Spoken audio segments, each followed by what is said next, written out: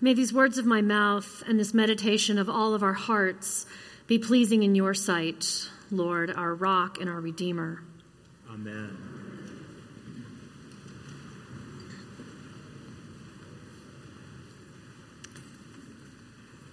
At my alma mater this past week, the School of Theology at Sewanee held their annual event. Very popular, very well attended.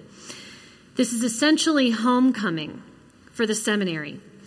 And because it is a bunch of priests and theologians, the activity around which all of the alumni gather is not a football game, but a series of lectures.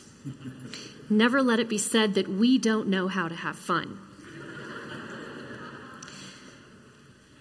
The DuBose lectures are named for William Porcher DuBose.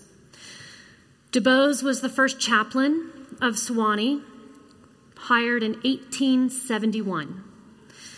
He was later a professor at the School of Theology, and finally he was dean of the seminary for many, many years before his retirement. And not just because I went to Sewanee am I going to say this. It's true. He is widely considered one of the most important Episcopal theologians. He developed a systematic theology. He wrote and published numerous books, and he was far ahead of his time in his thoughts on ecumenism, that aim of promoting unity among the world's Christian churches.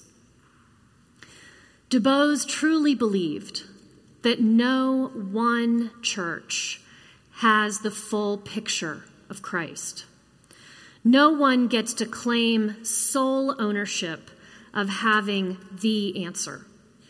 He proposed that we all understand different aspects of Christ, and together a fuller picture is understood.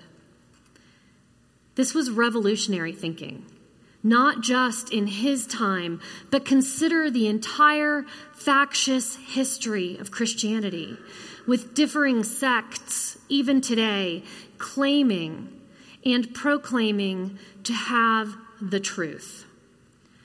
DuBose was a deep thinker, a progressive theologian, and he was certainly a bridge builder. I see the spirit of DuBose in the gospel lesson today.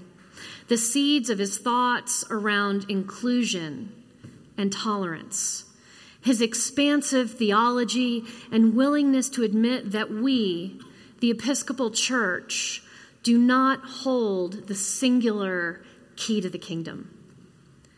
This can all be seen rooted in this text from Mark. John said, "Teacher, we saw someone casting out demons in your name, and we tried to stop him because he was not following us." But Jesus said, "Do not stop him," and went on to say, "Whoever is not against us is for us." Did you notice that John said the exorcist was casting out demons in Jesus' name, but he was not following us? So who exactly is the us?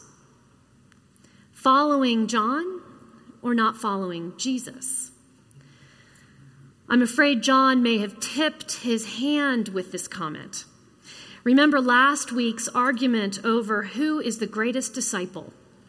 And we'll see John in a few weeks following up on that. Stay tuned, my friends. The plot thickens. John seems to think there is only one way to follow Jesus. He wants to draw a circle around himself and the other disciples and Jesus and exclude others. Jesus will have none of it, and implies that John is in fact being a stumbling block. This text is a continuation of the gospel lesson heard last week. And if you remember, Jesus is with his disciples and he has called a young child into their midst. This week, I know it's been a week, but not really. That child is still on Jesus' lap. Jesus warns the disciples that they are not to put up barriers before the little ones who believe in me. Little ones, literally, children. Little ones, figuratively, new followers. Jesus is opening and expanding the circle of the beloved.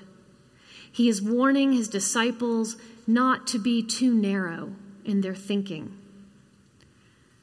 Do we also need to heed this warning?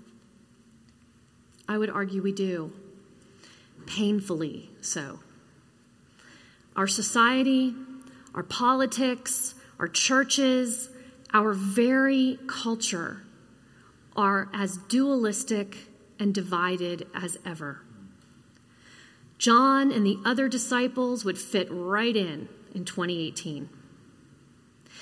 If I am right, then you must be wrong. We are being drawn ever more to the very ends of every spectrum. Dualistic thinking seems to be the norm. Black, white, in, out, right, wrong. It is as though we have given up on any attempt to reconcile ideas. We've lost the ability to hold two opposing views in a healthy tension, recognizing that multiple things can be true at the same time. Someone can be a contributing member of society and have done very bad things in their past. Someone can experience incredible trauma and be unable to speak of it for years. Someone can be a follower of Christ and not worship exactly as we do. We do not have to deny the notion of competing truths. It is rarely, if ever, an either or. It is most often both and. Jesus knew this. Dubose knew this. And let us try to remember it because it makes us so much less insufferable. You know what I'm talking about. Richard and I are co-teaching the catechumenate this year on Wednesday nights, and it is so much fun. And we agree on many things, but we have differing approaches to some. And while I would love to stand here and proclaim for all of you that I am right in those areas where we do not align, I am fully aware I do not hold the sole key to truth. We can both be right, but I would appreciate it if you didn't tell Richard that. I believe the catechumens are having a richer experience because of our differing styles and approach. And it will be even richer in those weeks in which Broderick comes and shares his views and teaches the class. And if you've been wondering what catechumenate is all about, aside from being kind of a weird word, a little hard to say, you should come check us out. We are having ongoing conversations about these very things. It is important that we do not subscribe to the misguided notion that only we hold the key. Not only because it makes us truly insufferable, but because it can also present a stumbling block to others who believe, but just hold a different piece of the picture of who Christ is. Ecumenical work is so important. Every time we engage with a different group, we are widening the circle. We are seeing another part, another aspect of Christ, and we are gaining a more complete picture. One of the greatest challenges and joys for me in attending ILIF was having classmates who represented such a wide variety of faith communities. And let me tell you, it will really force you to dig down into what you do believe and why when you are studying Scripture with such varied theologies present in the room. And lest we forget, my friends, these very pews here in St. John's are not filled with cradle Episcopalians. Many of you come with a faith informed by the church of your childhood. That's not the Episcopal Church, if you went to any church at all. And whether we realize it or not, we are engaging in a form of ecumenical work every day in our own church with our own people. And we are richer for it. John saw the exorcist as needing to be stopped. He was someone from outside, even though he proclaimed Christ. John was trying to keep the circle tight and small and exclusive and the only truth. Jesus challenges that way of thinking.